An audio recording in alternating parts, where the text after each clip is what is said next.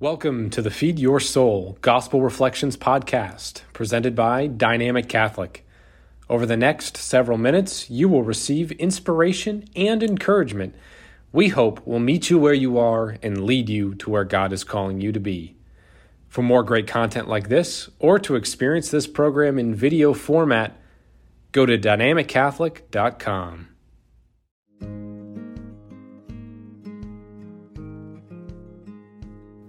In the 13th century, Frederick II wanted to test babies to discover what language they would speak if they never interact with adults, but only with each other. Would it be Latin or Greek or some mystery language? So he had a group of infants quarantined, set aside from all adults other than one person who silently changed their diapers and provided some food each day. And what he discovered was that kind of intense isolation caused children to die. Without the love of a mother or a caring adult, the children couldn't survive. It's clear, children need us. Children need caring adults. I mean, who even learned to tie your shoes without the help of a grown-up? And if children need our help for something that simple, how in the world can we expect them to grow up as strong people of faith in this morally confused, spiritually warped culture without the help of caring adults?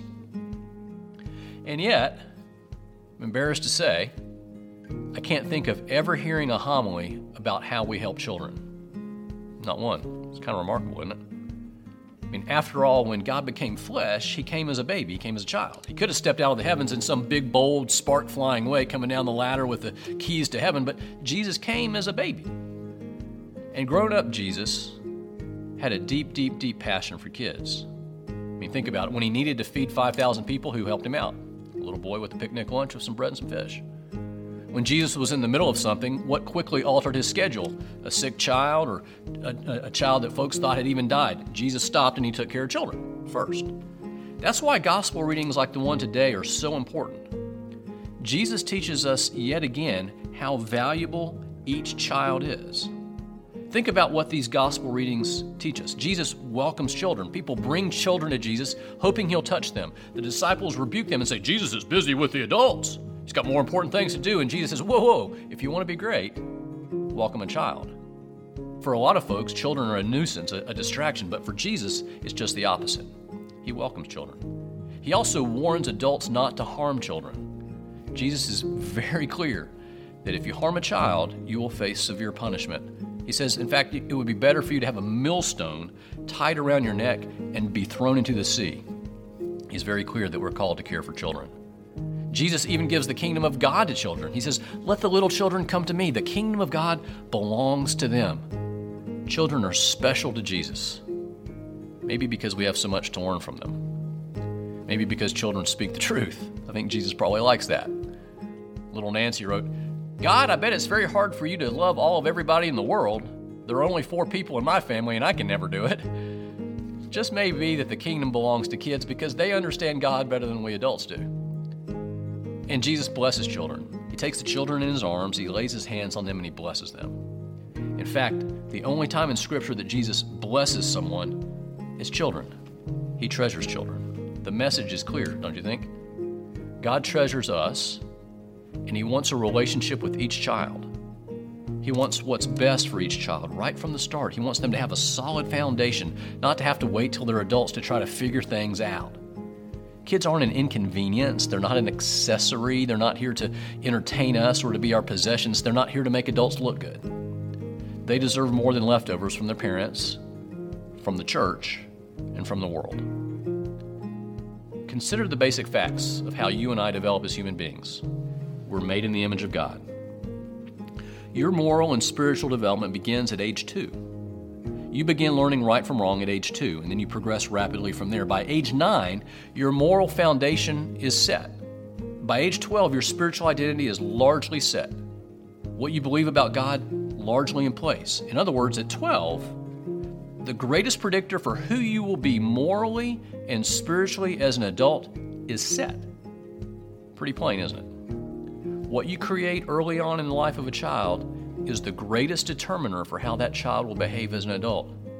If you want to help shape the church and the world, the best thing you can do, the most important thing you can do, is provide deep, robust spiritual experiences for children ages 2 through 12.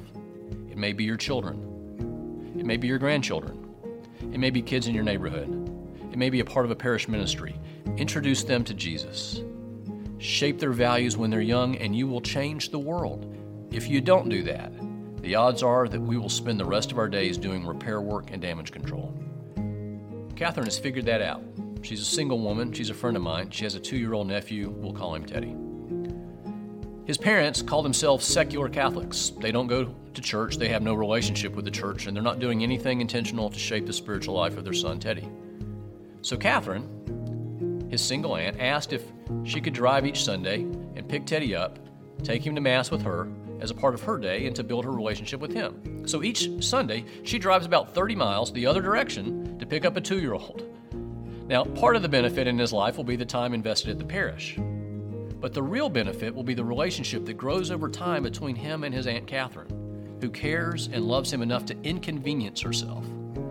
Spend time in the car laughing with him, talking to him, listening to him. Perhaps talking about God over lunch, so that slowly she helps build that foundation.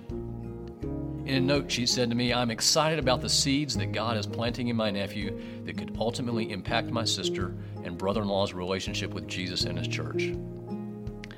Catherine's nephew, Teddy, he's in good hands. His moral and spiritual foundation are being set in place very well. So let me just ask you a simple question. How will you shape the faith of a child in your life?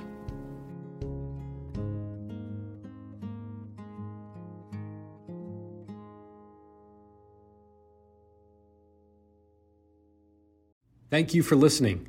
We hope this episode nourished your soul. For more great content like this, or to experience this program in video format, go to dynamiccatholic.com.